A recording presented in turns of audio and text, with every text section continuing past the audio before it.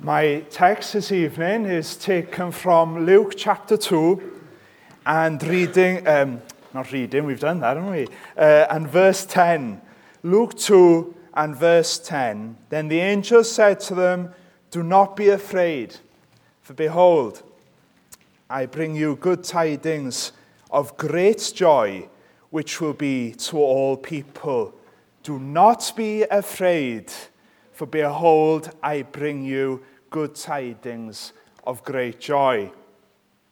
Do not be afraid. Those are the words that struck me this week as I was preparing this sermon. I was on the train last week between Newport and Tondy, if you'd like to know, and you probably don't. And a gentleman sat opposite me in the carriage, and I was reading a commentary on Luke, and the gentleman looked at me and he said, "What does Theophilus think of that?" I thought, this is a strange scenario. And it took me a while to click, but I realized eventually this man was born again. He's a Christian. What does Theophilus think then? And that question stuck with me. What would Theophilus have thought about the shepherds? The shepherds. You know, we just look at the beginning, just turn a page if you like, or two actually. You'll see at the beginning of the Gospel of Luke, he's described as most excellent, Theophilus. This chap's a learned fellow, he's probably quite important.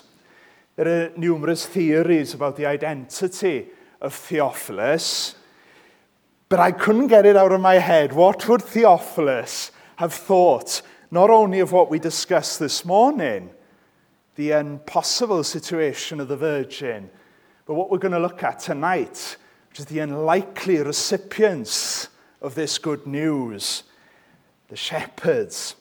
Remember, the writer, Luke, was a doctor. We covered that this morning, a clever man, a learned man. We all know doctors, you know, they're very good, aren't they? The gospel was well written. The experts tell us that it's written in good Greek. It's well presented. It's orderly presented. And the good news is presented so clearly. But what would Theophilus have thought when, after hearing about the virgin conception, that the angels move on from that then, and they come to these people on a hill? It's remarkable. We've been singing about it, and it's become, we're so used to it by now, that it's entered our minds. Christmas, wise men, shepherds. But shepherds, I doubt that Theophilus would ever have spoken to a shepherd in his life. Maybe I'm wrong, but I doubt it. My friends, we're living in a time of great fear. Do you feel that? Even in the church, we're a little bit apprehensive. We feel a little bit old-fashioned. We feel a little bit on the periphery of society these days. We're seen as a little bit odd. And for those of you who aren't Christians here tonight, there's some of you here, I'm sure, you must be afraid. What's 2023 going to bring? 2022 was a bit of a shock, wasn't it, with the war? And then the cost of living. But what about illness? And what about that great thing that we were discussing this morning? Death. It's ever looming. It's always there, isn't it? We're always conscious that it's on its way. Be honest with yourself. You're afraid, aren't you? And yet, this text is for you tonight as well. Do not be afraid. Notice the words there. For behold, I bring you good tidings of great joy. You know, this morning we were called to believe in the unbelievable. And tonight, I'm calling you to do so without fear. We'll consider this episode the angel and shepherd episode by breaking up what the angels say. First of all, I want us to consider that little word, do not be afraid, for this is good. Oh, we're dying for something good these days, aren't we? Do not be afraid, for this is good. Secondly, do not be afraid, for this good news is for you. It's for you this evening. I'm not being cliche there. That's what the Bible tells us. It is for you as well. And do not be afraid, thirdly, for you will have peace. You will have peace. Do not be afraid, for this is good. Do not be afraid, for this good news is for you. And do not be afraid, for you will have peace. So first of all, this is good. This is so good. I learned a great deal. Well, I say I learned a great deal. I think I learned a great deal about sheep and shepherds in North Wales. Some of you here will remember Douglas Macmillan, who was far more a shepherd than me. But Yen and I, we lived at the beginning of our marriage in the High Valley in Snowdonia there, near Betws-y-Coed. I know some of you visited. And the fields around our house were completely dotted with sheep most of the year.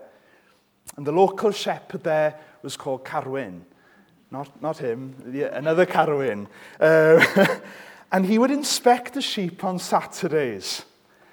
And Yen and I would then, and she'll remember funny things, sheep would get into the house, and we'd keep an eye on the flock during the week. And if anything went awry, we'd phone Carwyn to come along. But I remember one period when a corpse would appear on the field every week. Just a little cloud there. It's very sad, actually. Bundled up in the field nearly every day, and the crows would come, and it gets very nasty very quickly. And a particularly vicious fox had been active. He was killing them one a week. And we called Carwyn, and he'd come on his quad bike, and he'd come to the field, and he'd sigh. I've never seen this before. He'd sigh above the sheep. The dead sheep, and he'd pat her. Remember, he'd brought her up since she was a little lamb. He'd take the body away on the quad, and he'd say to me, Nathan, sometimes I feel this job, it's such a dead-end job sometimes. It's so hard bringing up the sheep, working hard to keep them warm and to keep them fed, and then a fox gets it, and all that works for nothing. Come with me now to the Judean field. Shepherding hasn't changed that much. And these shepherds, verse 8, look at your Bibles there, it tells us they were in the same country. Shepherds living out in the fields, keeping watch over their flock by night. They're not in a caravan or a shepherd's hut. They're in the fields, they're cold, they're wrapped in wool, they're in front of fire. Oh, and it could be very cold there, I'm sure. And then they contemplate the destiny of their sheep. Keep with me. We'll get there eventually. You see, we're told by the historians that many of those sheep in those fields were destined for the altars of Jerusalem, or the altar rather.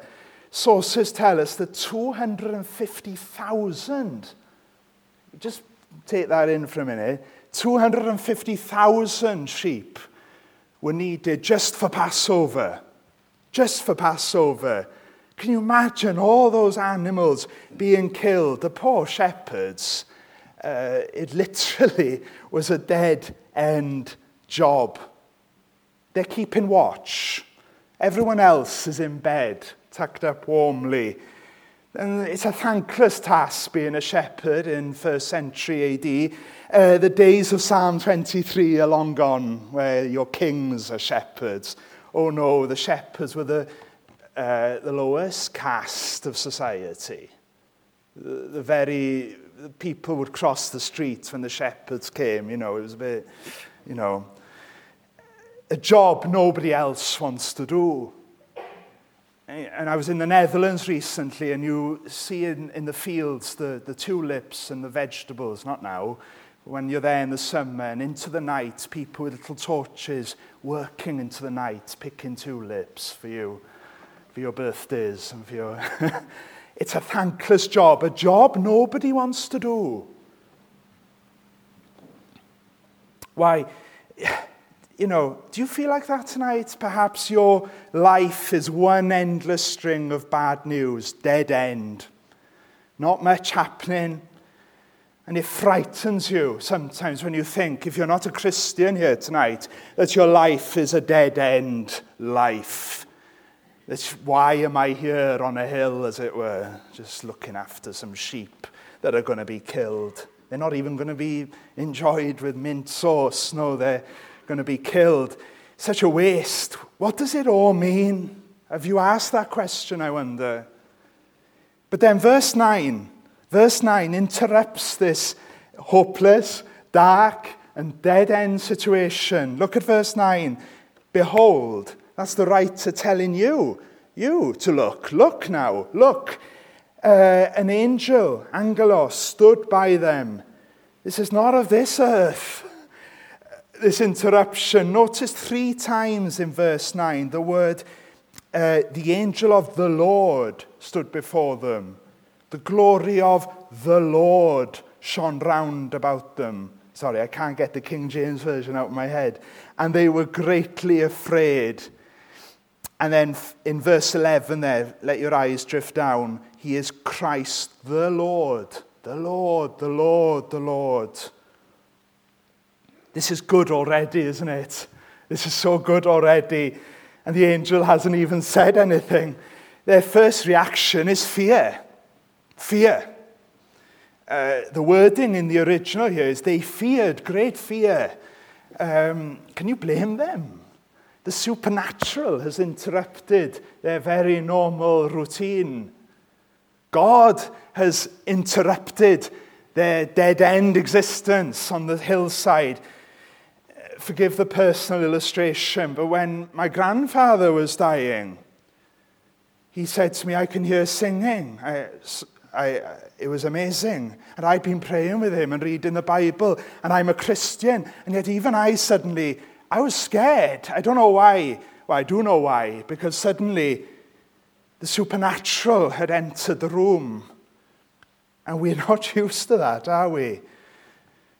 A soul was passing from this life into the next, something sacred. And have you experienced that? But verse 9, not only is there an interruption here when this angel stands before them, it also tells us that glory shone round about them, light, wonder. Throughout the Bible, people are afraid when they encounter this glory. You remember Moses and Isaiah on the floor and John on the floor, and there's a recurring pattern throughout the Bible that we cannot deal with glory on our own. There is something so clean about it. And yet, you can imagine that same light that overcame Saul of Tarsus coming on the shepherds here, the glory of the Lord.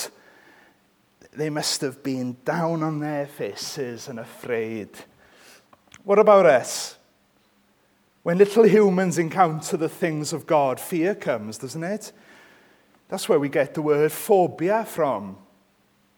But perhaps if you're not a Christian here this evening, you've got a phobia of everything religious.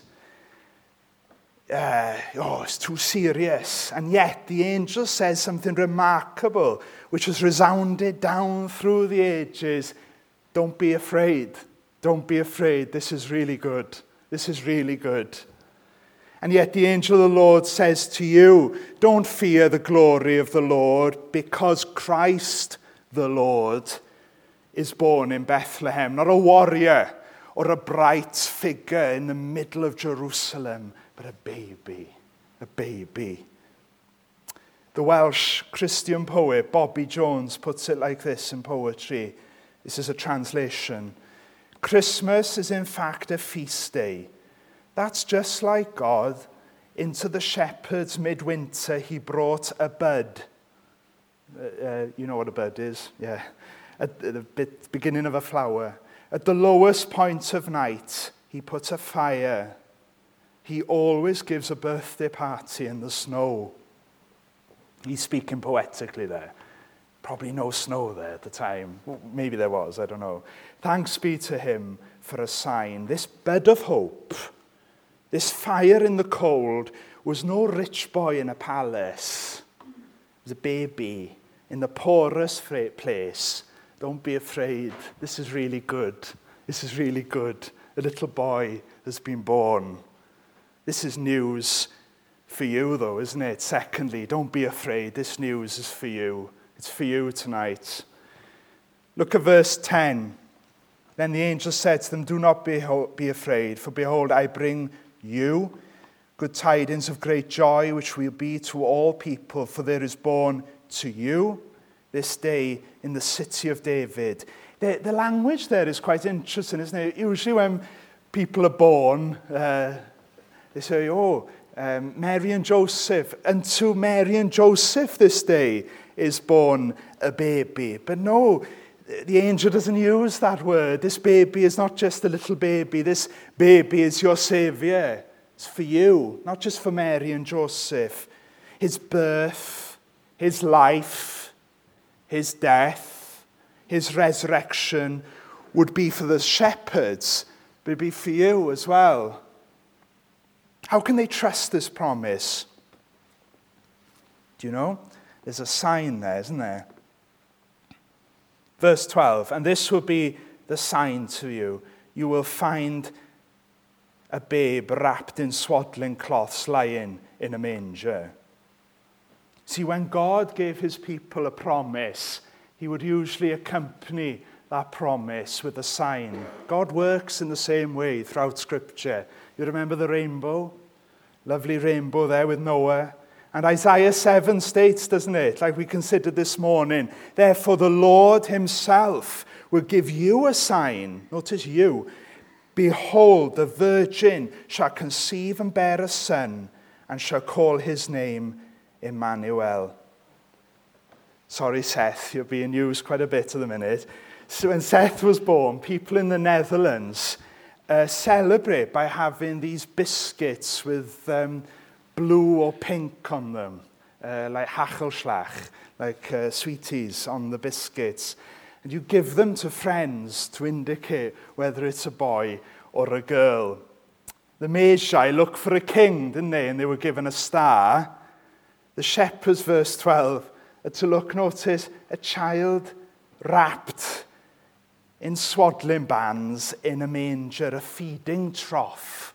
You can't get any lower than a feeding trough. Can you imagine their discussion? Oh dear,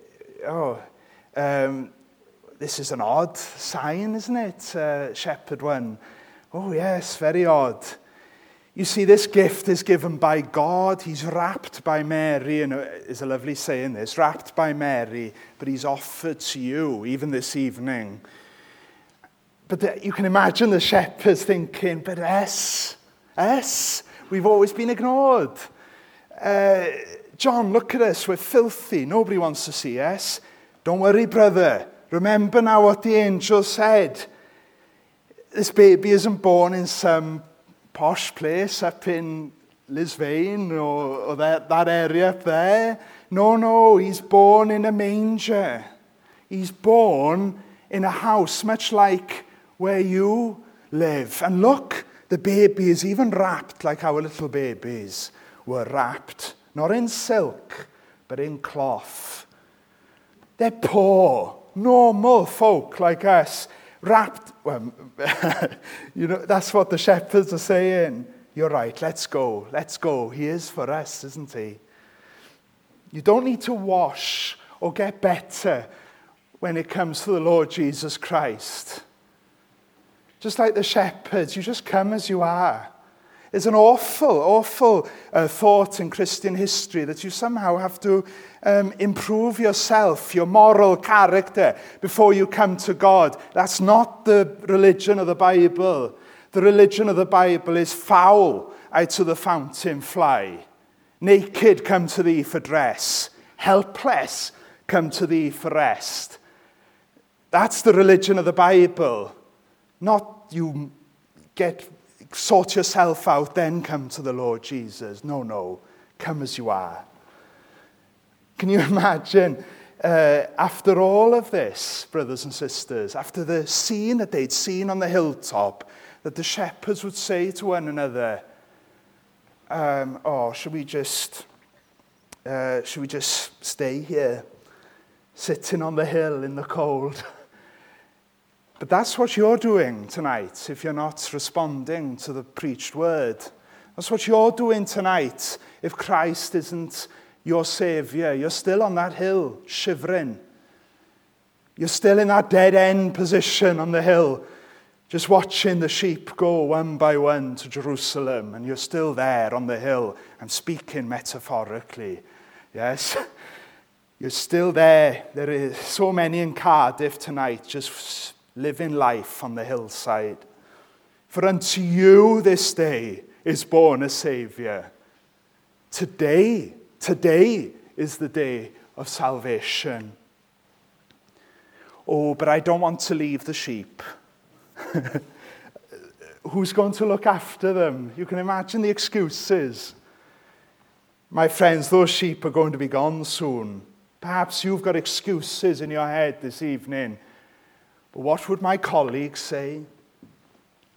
Oh, but I've got a career up here on the hill. It's quite respectable in Judea. I'm employed by the church to look after these sacrificial sheep. And if I leave now, I might lose my job. But what about your soul? Brothers and sisters, what does it profit a man if you gain the whole world and lose your soul? It's very clear tonight. Don't stay on the hillside of your own worldview, as it were. But what will my wife say? That's another common one I've heard. What will my husband say? Your wife will not be here forever, but your soul will be. Your soul will be. You'd be mad to refuse that baby. You'd be mad not to come to Bethlehem. For he's not only your Saviour, but he can be your wife's Saviour too. We need to have a bigger view of our Lord working amongst us. Oh, my friends, don't stay on the hillside. Do not be afraid, brothers and sisters. This child, this Christ the Lord, is for you tonight. It's for you. And the angels can't keep quiet. They're jumping probably. And they sing a song of peace. Thirdly, do not be afraid, for you will have peace. Do you see that there? Verse 14, glory to God in the highest, and on earth peace, goodwill toward men. Let's pause a moment there at verse 14. It's a song, again, in that Spotify playlist I mentioned this morning that we have in the Bible called Evangel, Gospel. Glory to God in the highest. Our worship is directed above. The angels are not on a stage there. No, they're singing to God in the highest. They've just had a conversation with one angel. That's the scene. We have the shepherds here. An angel stands before them, and all of a sudden, the angels can't keep still. They can't keep quiet. They burst in, and they sing this wonderful song. They announce in the original, peace among men of his good pleasure. We've got to be careful with this verse. The word peace that is used here speaks of security and peace after a war. Okay, it's not shalom here, it's a different word. But my friends, your sin, you see, means that you're at war with God.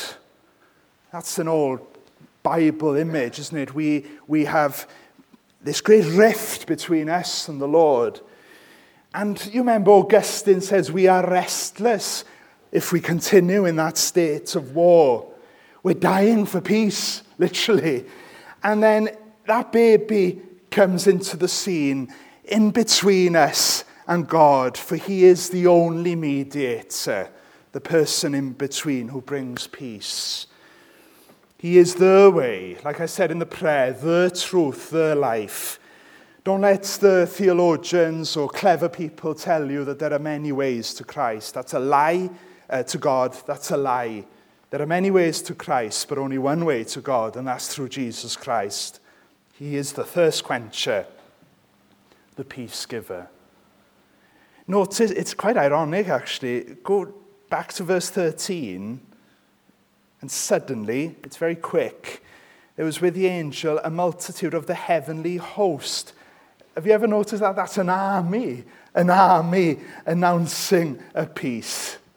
Oh, we can pray for peace in the world now, can't we? We're just thinking of Ukraine especially.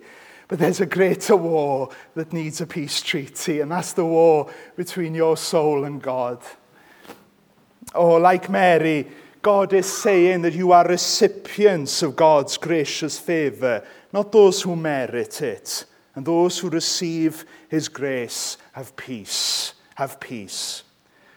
We were reminded recently of Father Christmas by Andy, and he's depicted, isn't he, as this saint who's going to find out who's naughty and nice. He rewards good behavior. And we were speaking over lunchtime. Some of us prefer St. Nicholas of Myra, who Santa is based on, would often gift in secret and in the night. But my friends, both are not brilliant, really, are they? They're not fully, because what we see in God is Father Christmas is lovely, right? But what I'm saying is the Lord Jesus Christ is far much more, isn't he? God has not hidden his work from you.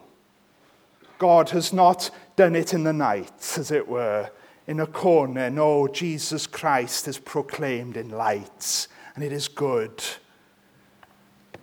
Oh, they were witnesses, weren't they? If you go down to verse 17 now, they come, don't they, to the place where Christ is born. And you see the shepherds in verse 17 tell everyone about what they've seen. That's the natural reaction. Then others marvel at their saying. Marvel there isn't the comics. They were amazed, okay? When was the last time you told someone about Jesus? When was the last time you gossiped the gospel? When was the last time you shared the news of Jesus rather than, and we've all done it, talk all the time about secondary issues? I'm preaching to myself. Yes, you tell me I'm like Mary. I'm going to ponder it in my heart in the corner. No, my friends, you're not called to be Mary here tonight. We're called to be shepherd-like, witnesses. Do you know how Luke ends this gospel? Come with me. Let's go to the end of Luke. Luke 24 and verse 46. We're back on the hill. It's a good place to be, the hillside. Then he said to them, "Thus it is written, and thus it was necessary for the Christ to suffer and to rise from the dead on the third day, and the repentance and remission of sins shall be preached in his name to all nations, beginning at Jerusalem. And you, notice, are witnesses of these things." The gospel begins with eyewitnesses. It ends with eyewitnesses. My friends, are you going to be like the shepherds this Christmas? Glorifying and praising God there in verse 20. They return, don't they? But their life would never be dead end again. Back in Luke now. Luke 2. Verse 20. They go back rejoicing. Is that going to be your Christmas this year? Rejoicing. Not just that dead-end job on the hill, but glorying that the Christ child is born. We're going to finish soon with that famous carol by Charles Wesley, Hark the Herald Angels Sing. Now you'll find with Charles Wesley, his words are brilliant, but he didn't understand, I'm sure he did understand music, but he chose a gloomy tune for that carol originally. Did you know that? And George Whitefield adapted the words to make it flow better. And I think Mendelssohn wrote the tune that we're going to be singing soon. Mendelssohn, you see, was a German Jew, and he had met the baby, his Messiah. He was a Christian. And when he came across this carol, he thought, that tune's a bit gloomy. So he wrote a new tune. Oh, hail the heaven-born Prince, notice, of peace. Hail the Son of Righteousness. That's Malachi there, isn't it? Son of Righteousness, these images of the sun rising with healing in his wings. Light and life to all he brings, risen with healing in his wings. Mild he lays his glory by. Born, this is good news now, right? Born that man no more may die. Born to raise the shepherds of this earth. Born to give you and them second birth. Hark the herald angels sing. Glory to the newborn King. Is he your Saviour tonight? If so, sing this carol now from your heart, okay? For unto you this day is born in the city of David a Saviour. Tell others about him, will you? Because they need to know about him. And may we all come, as it were, to Bethlehem with that happy heart and a hope and a peace that passes all understanding. For his name's sake, amen. So we'll sing the carol now. Hark the herald angels sing, and we'll sing it. Can we have the tune by Mendelssohn, all right? Not the gloomy one. 171, thank you.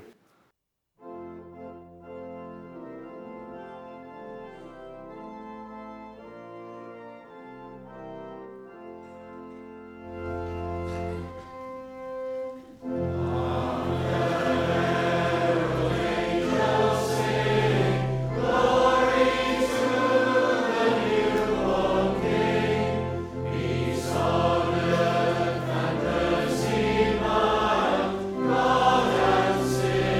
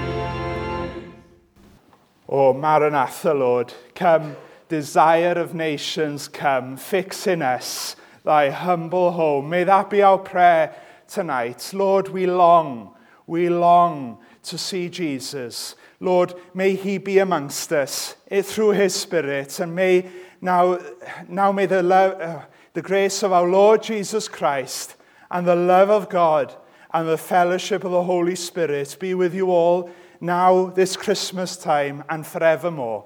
Amen.